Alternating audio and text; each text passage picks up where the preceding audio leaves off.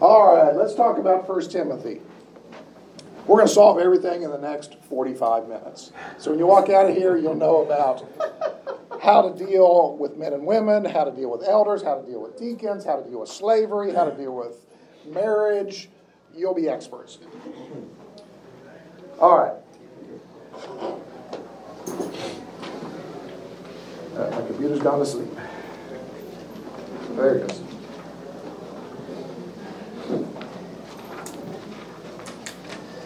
All right.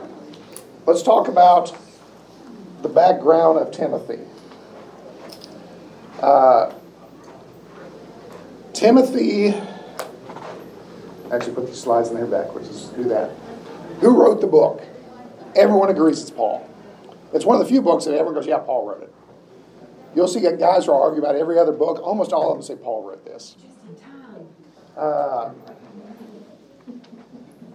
right, Randall. I have no control. You have no control. By the end of this class, Randall, you will have control. No problem. That's what Paul said. That's what Paul says. We've been walking out. This was written by Paul to Timothy, hence the name Timothy. It's written after Paul has gotten out of house arrest. So he is no longer in Rome. Nero is still emperor. We know this is probably before July of AD 64. What event happens in AD 64 that Nero's known for? Burnt the city down. Nero actually didn't burn the city down. He was actually at his summer house on the coast when it happened. It's summer. If you're the emperor, Capri? What? Is that in Capri? Down near Capri. Yeah, he has a very nice. He's the emperor. He's got nice places everywhere. He's got a really nice place on the coast. It's the middle of July. He's on the coast. Rome is basically wood buildings. Everyone cooks with open fire. There's no electric lights, right? You got candles. What happens when you put those things together? You catch fire. Rome burned several times. It's just they happened to put it out all the other times. July 64, 2/3 of Rome burns down. Nero paid attention to last week's book of Acts, and for the first time blames the Christians, not the Jews. Paul doesn't mention it in this, so we're pretty confident this is before July of 64. The city is Ephesus. In the top 10 cities in the Roman Empire, the Temple of Diana is there. That's very important when you read this book, because you have to read context. It's written to Timothy. Why? There are some problems in Ephesus.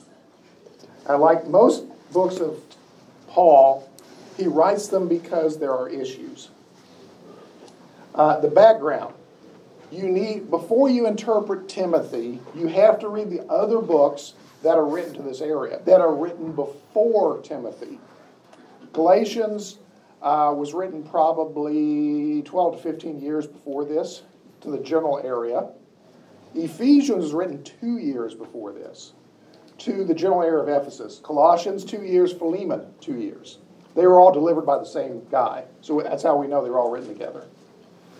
So, and they all talk about the same thing, which is, they talk about marriage relations. They talk about salvation. Is salvation earned or is salvation a gift? They all say, Paul is consistent across the board. He says salvation's a gift. You cannot earn it. And most importantly, in all the books, he talks about the fact that Jews and Greeks are equal in God's sight.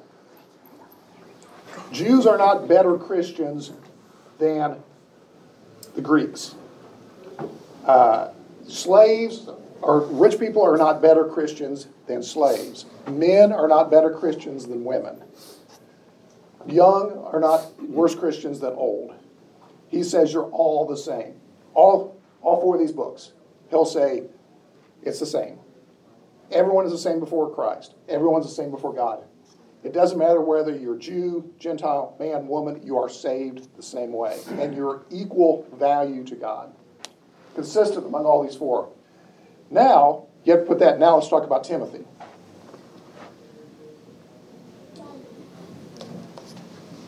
Oh, and do remember, Nero is the emperor. How old's Nero? Yeah. He's probably 27. He dies in AD 68. Dies. Either commits suicide, is killed, or dies a natural death, depending on who you read. I'm voting on someone helped him. That's the usual way emperors went out, is that somebody helps them along who wants to be the next emperor. You know what Nero's favorite food was?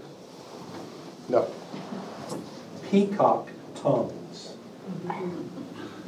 Just think about how many peacock tongues it would take.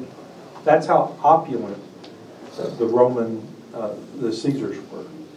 That's found in Suetonius. It's like eating crawdads, huh? It is. I mean, that was, but that, It takes a lot of that was crawdads, his doesn't it? favorite meal, and he would have. Just think about it. That's just amazing. I'm sorry. What? Oh, wow, I apologize. But I mean, that's Nero. The rich are rich. And now remember, when you're talking to the church has rich people, it's got freemen in the middle, and it's got slaves. So when you read this book and interpret, understand who Paul is talking to. First chapter, Paul, an apostle of Christ. That's the other reason we think this is Paul writing this, because he basically says, I write this. To Timothy, my true son. Timothy was one of his church planters that traveled with him. Grace, mercy, and peace. Again, grace and peace, Greek, Jewish. Peace is shalom. I urged you when I went to Macedonia. So Paul gets out of prison. We had a question last week. Did Paul actually go to Spain like he originally thought? Nobody knows. Tradition says yes. We don't have any evidence that he did. We don't have any evidence that he didn't. But at some point he comes back and goes through probably Corinth on to Ephesus, and then he goes up to Macedonia, which is traditional Greece. And he leaves Timothy in Ephesus. And stay here in Ephesus so you may command certain people not to teach false doctrines any longer. Paul spends a lot of time in Ephesus. Ephesus shows up a lot. It shows up in Acts. When he is on his way to Jerusalem, at the end of the third journey, he meets all the elders of Ephesus. And what's he tell them? Be careful about false teachers. When you read Ephesians, what's he tell them? Make sure people aren't false teachers. When you see Ephesus again in the book of Revelation, what's their problem? False teachers. In Timothy, what's their problem? False teachers. Now the question is, who is teaching false, and what are they teaching? They devote themselves to myths and endless genealogies. Such things promote controversial speculations rather than advancing God's word, which is by faith. The goal of this command is love. The book of Ephesians, which he writes 2 years before this, says love 28 times, I think, in the book. Very central topic for Paul. Love, which comes from a pure heart, a good conscience, and a sincere faith. Some have departed from these and turned to meaningless talk. Who we think he's talking to here are Jews. And as we go through the book, we'll point that out. They want to be teachers of the law. When Paul says teachers of the law, he's saying Pharisees. They want to be Pharisees. Pharisees are about the law. Remember, this church is a mixed church. Jews, Greeks, rich, poor, slaves. When we were in Ephesus, there is a synagogue up on the top. Like everything in the third world and in the old world, rich guys live on the top, poor guys live at the bottom, right? Because as the engineers will tell you, human excrement flows downhill. So you want to be at the top. You don't want to be at the bottom. If you go to Ephesus, there is a synagogue on the top hill of the city, which tells you the Jews had money. That's prime real estate. That's like being in New York City and being in Manhattan versus Brooklyn. So there's a synagogue up top. They want to be teachers of the law, but they do not know what they're talking about or what they so confidently affirm. You know the statement, I'm often not right, but I'm never in doubt? That's what these guys are. I know what I'm teaching. Well, yeah, mostly, but I know that's true. So we think Paul's talking to Jewish Christians who are adding on. And also remember context. Jews were much more literate than the average first century person. First century literacy was about 10%, 5 to 10%. The Jews were much, much higher than that. Men, almost 100%. Women, very high. So the fact that most of the slaves are illiterate. A lot of the rich guys are actually illiterate.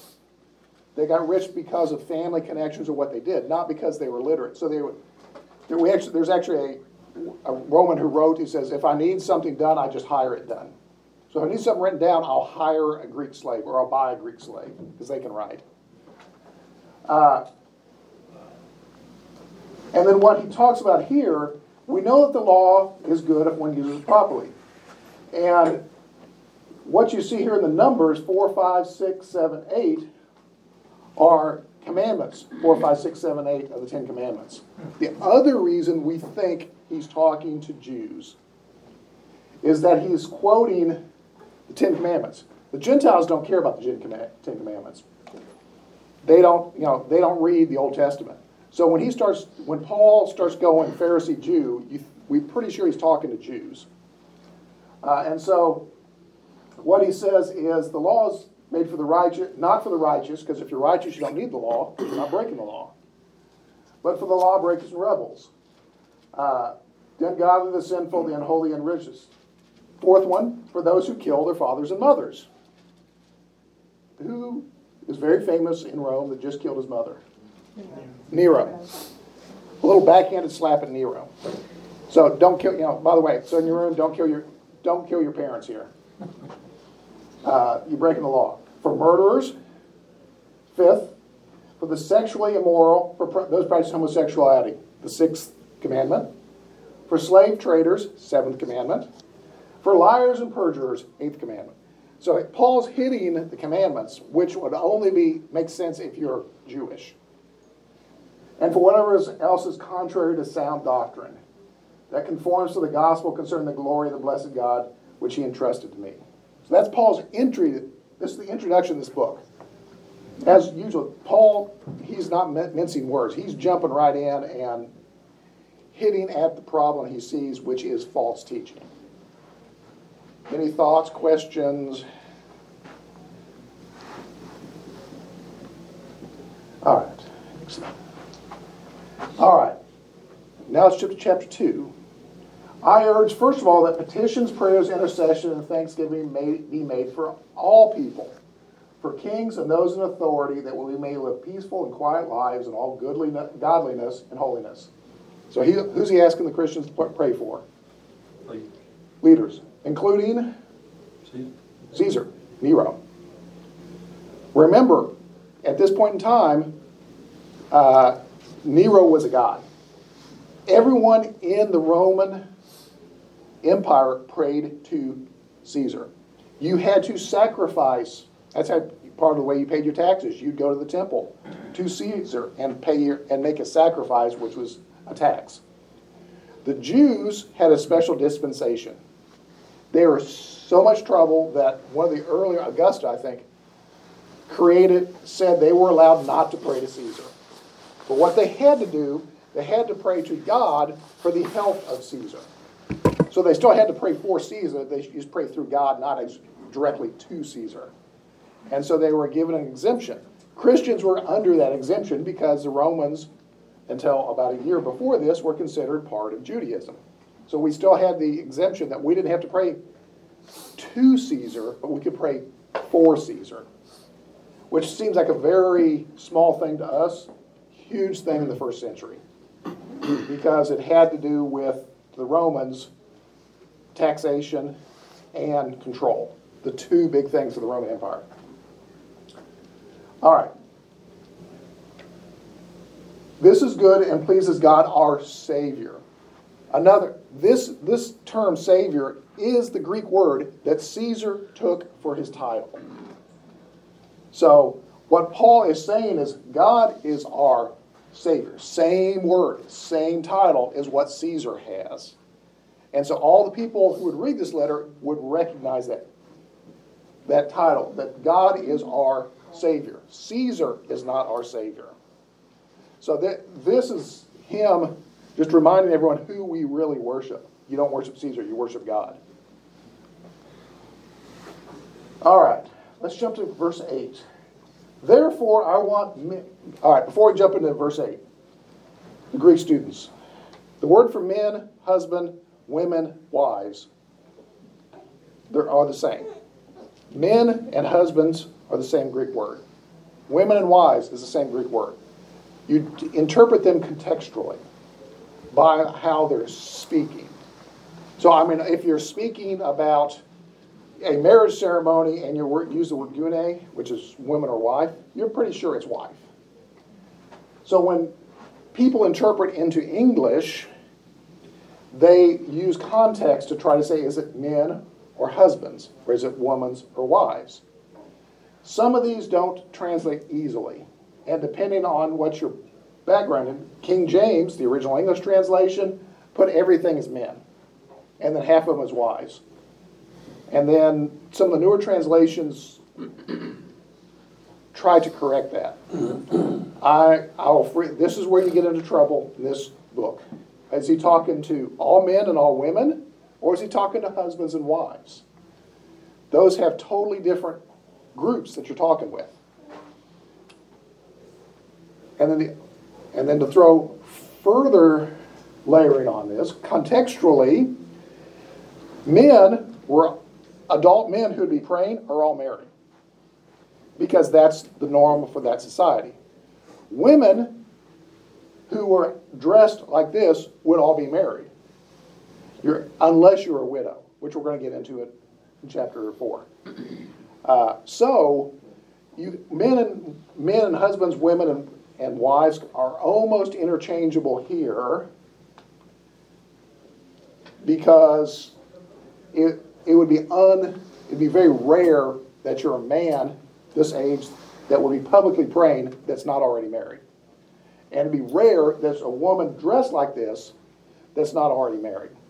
Average age of marriage for a man was 30. Average age of marriage for a woman was 15.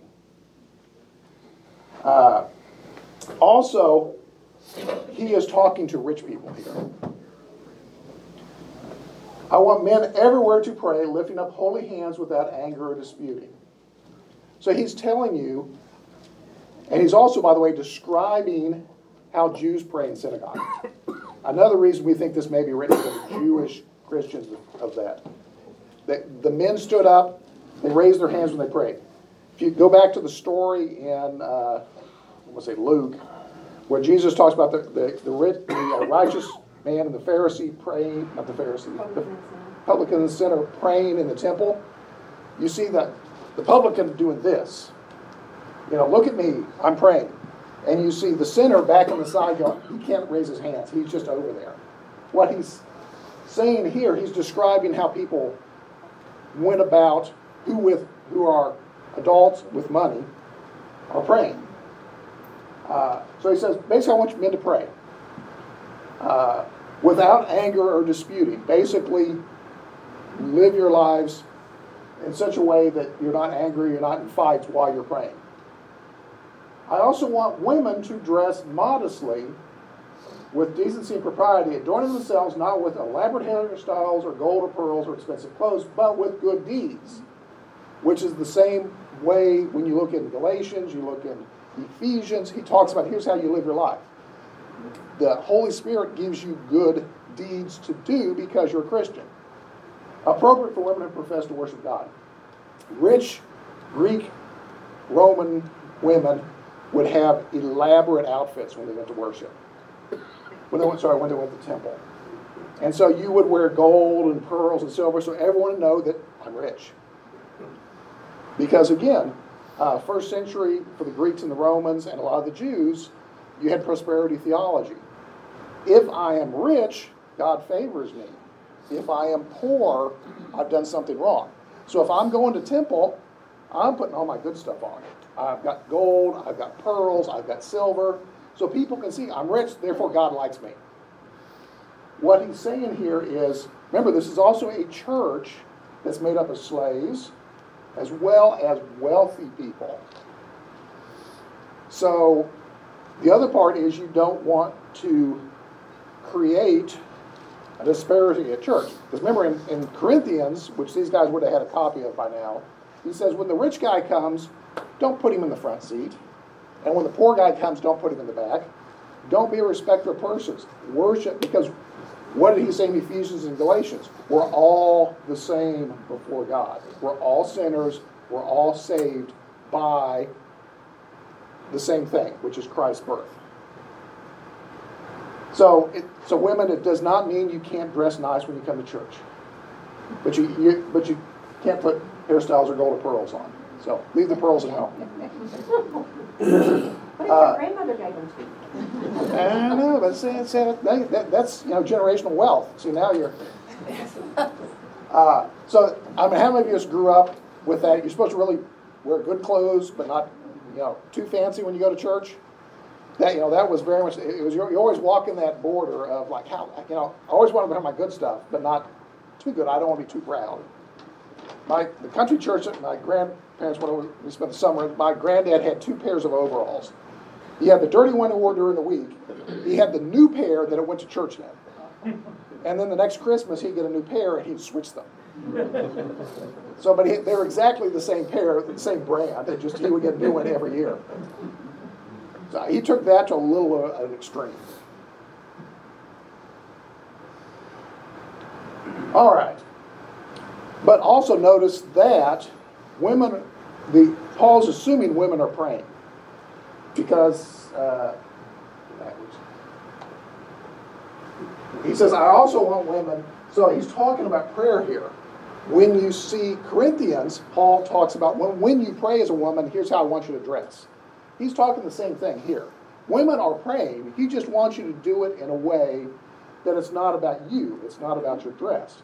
So Paul is saying women should pray. It's not about the show. And remember, when you go to the temple is the temple of Diana, which is Ephesus. It's all about the show. All right. This is the verse that's had 2,000 years of controversy here. You promised to solve it. I'm going to solve it for you. What's that from one of the Broadway plays? Not to decide is to decide. Yeah, so we'll find out. Now, the thing to understand is the most common temple in Ephesus was the temple of Diana. The temple of Diana, all the priests were women. There were no male priests in the Diana temple. So the norm for a lot of people in Ephesus was that women were the teachers in worship. Because if you go to Diana's temple, that's who taught. The high priest was a elected office that you were in for about 2 years, because we have a writing saying that the Roman governor's daughter had finished her 2-year span as the high priestess of the temple of Diana without bringing shame on the temple. And so women, they were single women, and that they were the priestess of Diana. So one thought is part of the problem Paul's talking about Timothy is Jewish women who are now Christians are used to now, they were previously silent, and now you have a cultural norm where women talk in worship, and that they may have been getting out of control.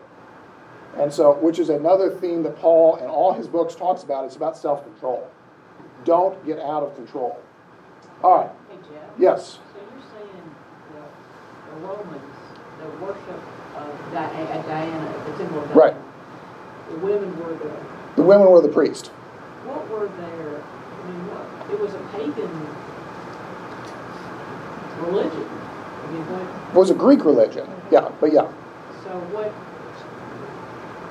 I mean, there you do sacrifices. You would there would be teaching, and remember, think of all the Greeks, the oracles. You would pay money for an oracle. The oracles are always women in Greek mythology and Greek history.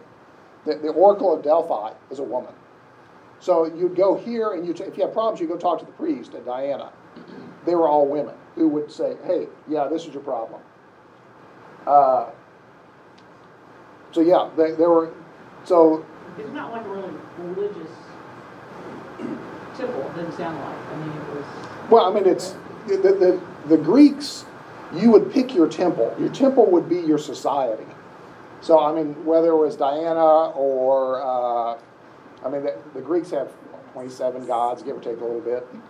You could pick your temple, and that's kind of your society, just like we do churches. Your city would have a temple too, Yeah. like that's your main Right. competing. Your main, yeah. So you'd have a big temple, but you have some small temples. For those guys who didn't want to go to Diana, you could go to Mars or one of the other gods. And so that was very much like their church. And so rituals still, like even though they're not religious in the sense of Christianity or Judaism, there's still rituals happening. Right. That's what it is. Yeah, and so your life revolved around whichever particular temple that you would go to. And so people would say, where do you, like we talk about, where do you go to church? They would, in Ephesus, say, what temple do you go to? Oh, I go to Diana. I go to Mars. I go to, and so that's kind of your cultural group, your social group. And so. It was more social, probably more holistic. Oh yeah. But it's definitely it's the group that you were around with. A lot of it was just appeasement to keep them. Right. Yeah, they have a very different view of God than we do. Appeasement. You don't want to.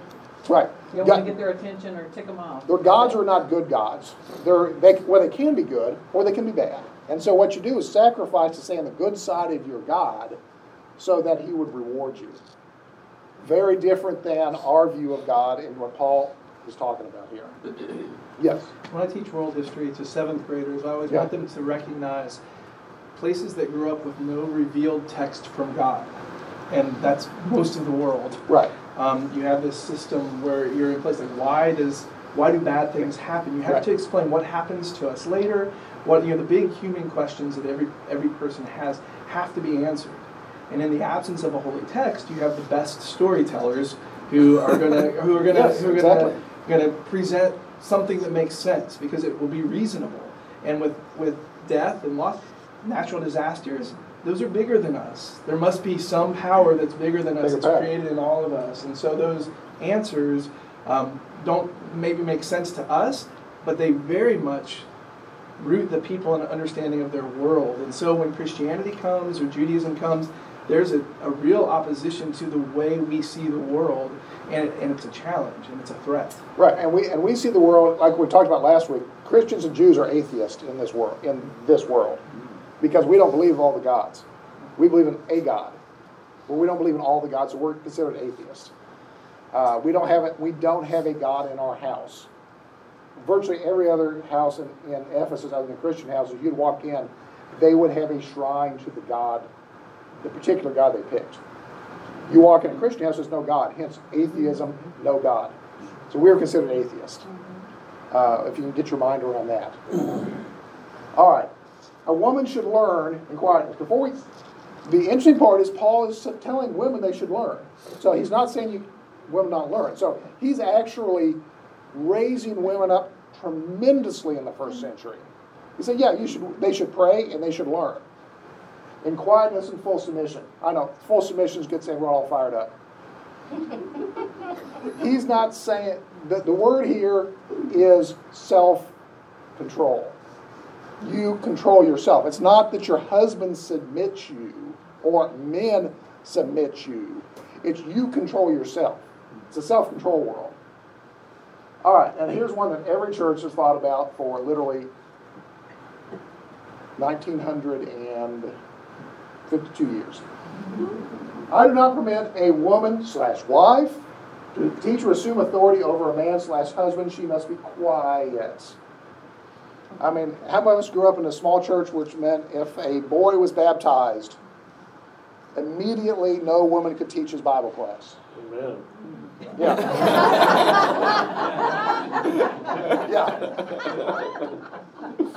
That, by the way, is not what Paul is saying here. That is not at least what Paul is saying here. Part of what Paul is saying here is, I think this is really husband-wife, not men-women. Because Paul, again, as we've seen all his writings, Paul is about reformation, not revolution. He is not here to overthrow society, to create new societal norms. He is telling people, you reform your life, and by the example of your life, you influence other people. So, reformation, not revolution. And now, the other reason we think he's really talking to Jews, the next thing is a Jewish argument. The Greeks, as we're talking about, have no idea who Adam and Eve are. That's a Jewish creation story to the Greeks and to the Romans. According to the Greeks, Zeus created everybody. So when he goes back to Adam and Eve, we think he's really talking to the Jews. For Adam was formed first, then Eve. Adam was not deceived, but the woman who was deceived became the sinner. Now, we're not going to talk about the fact that Adam was standing right next to her and let her do this. That's an unfair sentence. Right? Yeah, that's a horrible sentence. We're going to talk to Paul about that when we get to heaven. So wait a minute, you caused all sorts of problem with that sentence. God told Adam, and he didn't tell Eve. Yeah. That's the And Adam was standing right next to Eve when she's talking to the serpent, and he's like quiet. So there's a whole lot of depth in that story that's not in here. But women will be saved through childbearing. All right. If they continue in faith, love, and holiness with propriety. What is Paul saying? That every woman has to have a baby? On flat reading of that's what he's saying. There's three ways to look at it. The woman will be saved through childbearing, meaning having children. That's the direct read. The other thing, she'll be safely through childbirth. That is just factually, because at this point in time, there was a 10% maternal mortality with childbirth. So 10% of the women died in childbirth. So if you had 10 kids, the odds are you're not having 11. Which is also not how statistics work, but we'll talk about that. But it sounds really good. Is Paul saying if you're Christian, you'll be saved through childbirth? No, because we know from history that doesn't occur. Or is he saying you're being saved through the childbirth, which is Jesus, the Messiah? If they continue with faith, love, and holiness, sobriety. If you continue as a follower of Christ, you'll be saved. You'll be saved just like the men are, which is through the childbirth. I think that's what he's saying here. I don't think he's talking about childbearing. Other people will tell you it will be saved if through childbearing means if you're traditional in that culture. I don't see Paul saying that. I see him basically going back to the whole reason for the Jews, which is the Messiah. We can talk about that after class. All right, now let's talk. So after he clears up all the stuff between men and women, he jumps into elders. Here's a trustworthy saying: whoever responds to be an overseer desires a noble task. Overseer is the same word we use for presbyter, used for elder. He gives a list of things. So the question you have to ask is this a checklist or is this a character description? So do you have to have everything on this? Or do you have to is this defining a person who the church, so Timothy, because he's telling Timothy to appoint elders. So is this the type of person, general character description, or do you look at it and say, you've got this, this, this, oh, you don't have this, or you can't be an elder? I'm going to lean towards character description. Other churches have used it as a checklist. But it's a pretty good description of leadership. And then we're going to come to deacons. The word here is diakonos, which in the first century was a genderless term. By the 3rd or 4th century, this becomes gendered. So when he says diakonos, that does not mean men or women. It's, again, contextual. You got to read the context and say, what is he talking about? We know, so in the same way deacons, worthy of respect, don't drink too much. Again, is this a checklist or is this a character description? I lean towards character description. And then verse 11, we have the same Greek word, gune. Is it women or wives? In the same way, this is New International Version. The women are to be worthy of respect, not malicious talkers, but temperate and trustworthy in everything. A deacon must be faithful to his wife, which is the same word that they translate women, the verse before, and manage the children and household well. So I think he's given a character description, and this is not gender, in my opinion, this is not gender restricted for deaconus. We know from the Romans writings around this time that there are female deacons of the church within probably 20 years of this time, because the Romans take them prisoner and torture them. We have a letter where they torture them because the Christians are not going to the temple of Caesar and sacrificing. And so the Roman governor finds 2 deaconi who are female and tortures them to find out why they're not sacrificing to Caesar. So we're pretty sure that however you interpret this today, in the first century, in a very short order, there were men and women deacons of the church. Deaconus means servant. So servants of the church. So I do not think this is a gender-restricted role, although historically that has been. Part of the issue is, by the time our Bible is translated to English, deacon is an official role in the Catholic Church. So in the 1500s, when the English Bible gets translated from Latin to English, deacon, which they just transliterated from Greek, is an official role. For those who didn't grow up Catholic, it's not a priest, but it's an employee of the church that's like I would call him a sub-priest. You're allowed to be married if you're a deacon. You're allowed to be married if you're a deacon if you were married when you became a deacon. After you become a deacon, you can't go backwards and get married. But it's a person who's just under a priest that works for the church. All right, so if we cleared that up. Can I show Yes, you go just ahead. a couple of things? Go back to the last slide. In chapter 3 in Timothy, and I found this just remarkable. And Clayton over there probably has got a Greek text. Is that correct? Yeah. So if you see the word he must manage his family, he must not be a recent convert, he must also, there are no pronouns in this chapter. 0. Okay. Now go to the next chapter. Next verse. Yeah. Where it says a deacon must be faithful to his wife. And the same, well, that's not it. You know where it says elders should be husband of one wife. Literally, in Greek, that is a one-woman man. And if you go over to chapter 6 here in Timothy, where it talks about the women who are getting the widows. The widows going on the list. They're supposed to be one man, a one-man woman. Right. Same deal. It's not the way we translate it. It has variations. I would have never known that, except that's John Mark Hicks. You saying more like monogamous is what they're saying? Yes. Yes. Absolutely. Absolutely. Which could be translated a lot of different ways. How it got translated like that, because that was the culture when it was translated. That's how a lot of this stuff has come down. The deacons in the Catholic Church. It's come down because that's the way it was, and nobody's ever tested it. Right. And there are certain words that have baggage in English.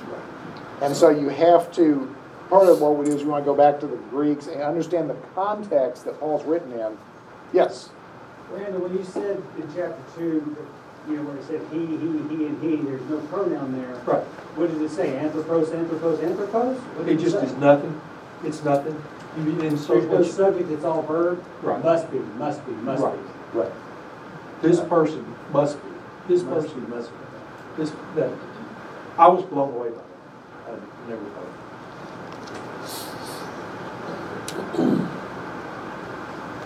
So But there's still assumptions. there are still assumptions. The I whole mean, assumption of, you start in chapter 3, verse 1 or 2, the whole assumption from that point is man because one man, woman. Right. Right. And so every it's kind of like, if I'm talking, I don't be telling the son, like, he needs to do this, this is Right. a continuation of the same thought. So. Point's well made, but. yeah, and so it's, you see in leadership that also contextually for the time, the leaders are all going to be men in Greek or Roman times, because that's who culturally did it. Other than the fact you get into like temples of Diana, but when you look at leadership in the Roman Empire, it's all men. When you look at marriage in the Roman Empire, it's all men. When a woman married, she left her family and went to the man's family, which we're about to get into some of the widow issues. Just to throw this in, this little last part here is probably a prayer or a saying from that time. You see flesh, spirit, angels, nations, glory, world glory. So you see them high, low, high, low, high, low in this little prayer. I don't have time to go through that. All right. And then he gets back into false teachers again. Again, that's one of the main themes that that Ephesus struggles with. Some will abandon the faith and follow deceiving spirits and things taught by demons. Paul's really throwing down now, saying, all right, demons, that's the opposite of God. They forbid people to marry and order them to abstain from certain foods.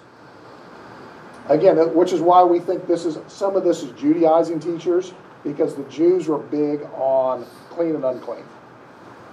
For everything God created is good, and nothing is to be rejected if it is received with thanksgiving, because it is consecrated by the word of God in prayer. Remember, most of your food and all your meats in this era came through the temples. They were sacrificed at the temples, and then they were sold by the temples for consumption. The Jews had lots of problems with that. The Greeks did not. And so that's why we think there are Jews telling the Greek Christians, don't eat that, because that's not holy.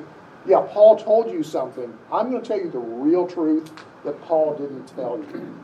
There's more knowledge to know than what Paul told you. All right, do not rebuke an older man harshly, but exhort him as if he were your father. Treat younger men as brothers, older women as mothers, younger women as sisters with purity. Basically, he's describing the church is to be a family. This is family relations.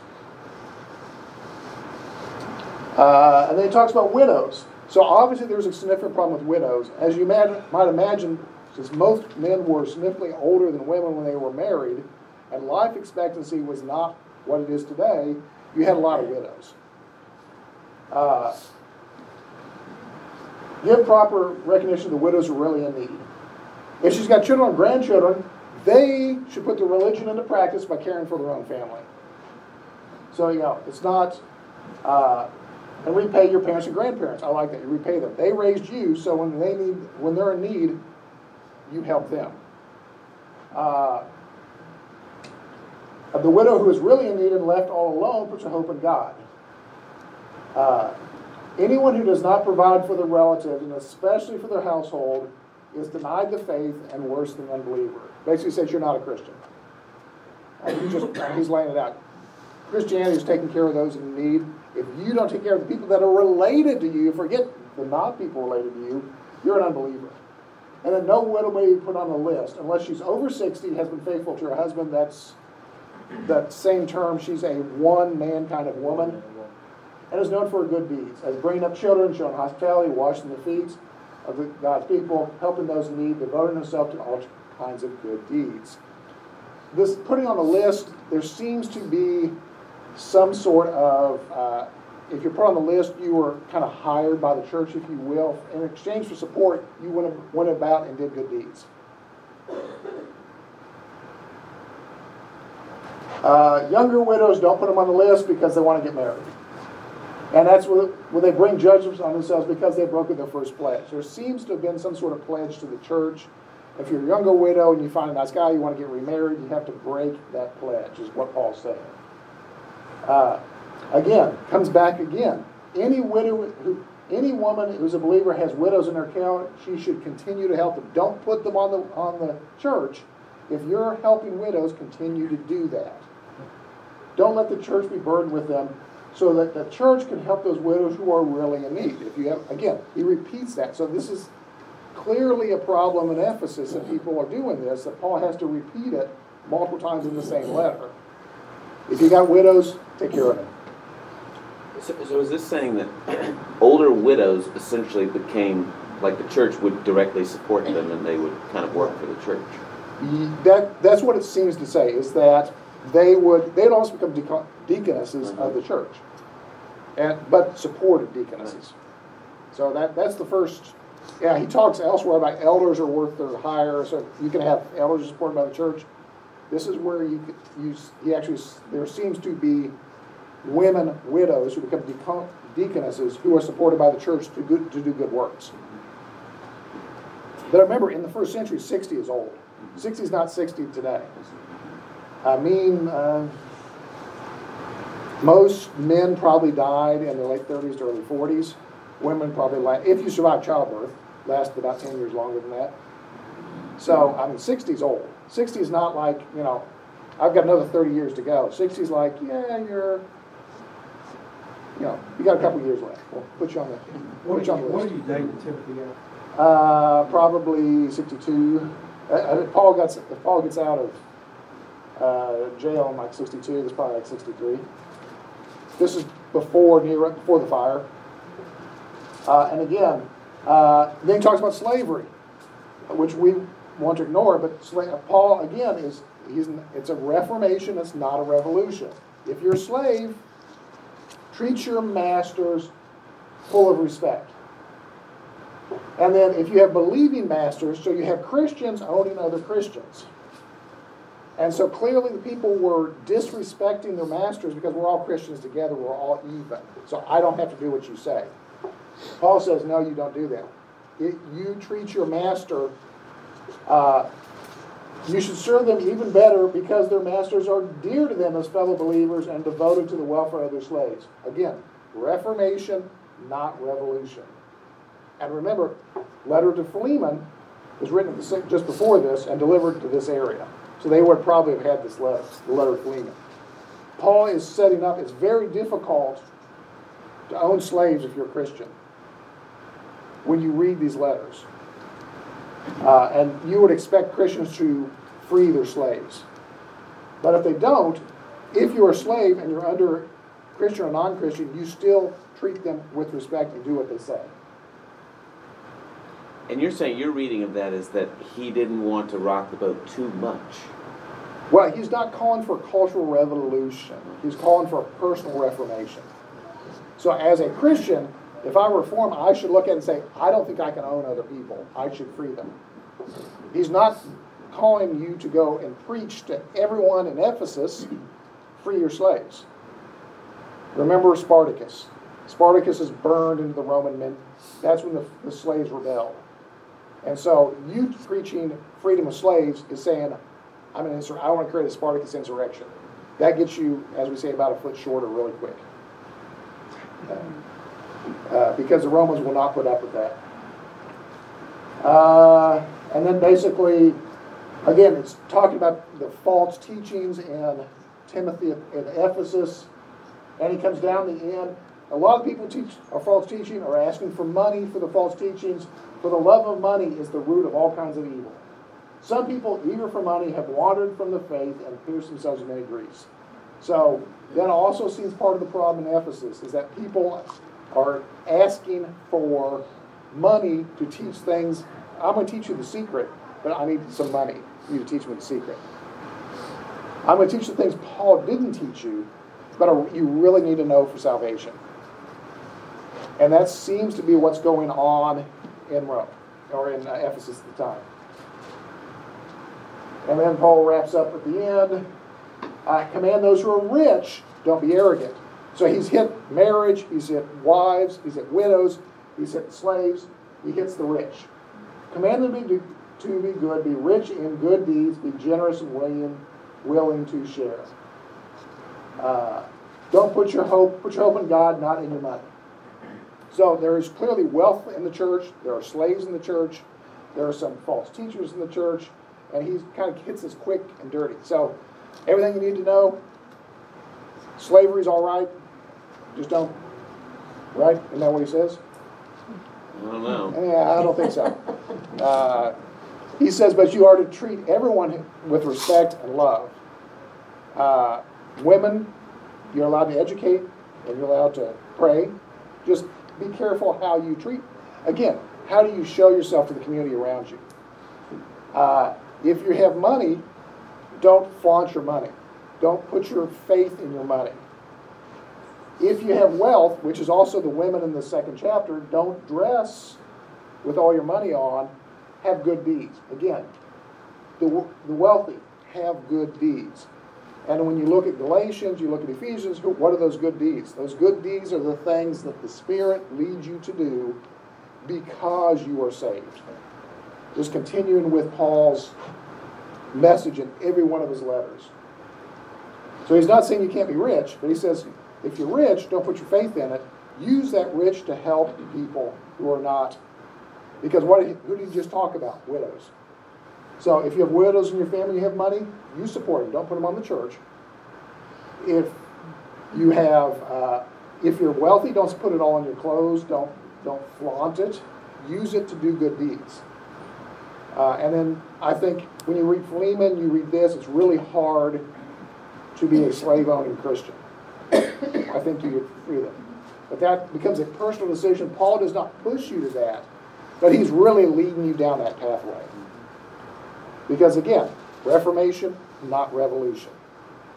The church, he doesn't want the church smothered out because the Romans kill everyone because we're causing revolution. He is saying, I want you to reform your life, and through your life, influence those people around you in such a way that you're going to free your slaves. You're going to treat your wives with dignity. You're going to treat your employees with dignity. You're going to be honest in all your interactions with the people around you in life and in business. So that's Timothy. All right, we're over time. Next week, Titus, which is almost the same thing. He writes a letter at the same time, a different guy.